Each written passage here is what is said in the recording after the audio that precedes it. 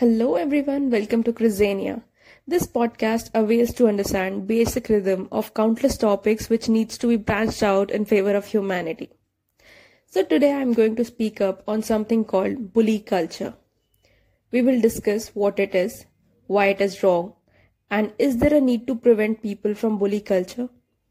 So let's start with Google definition, which says bullying is force to abuse, dominate, or intimidate over a repeated period of time in order to hurt someone physically, mentally, or emotionally.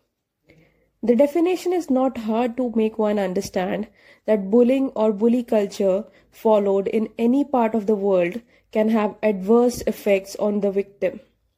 And if we say a large number is affected by the same, then a nation or probably the whole world may be facing the same problem.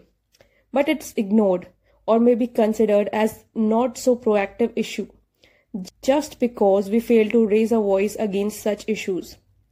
We somewhere ignore or just walk away and try to let go of things which are wrong.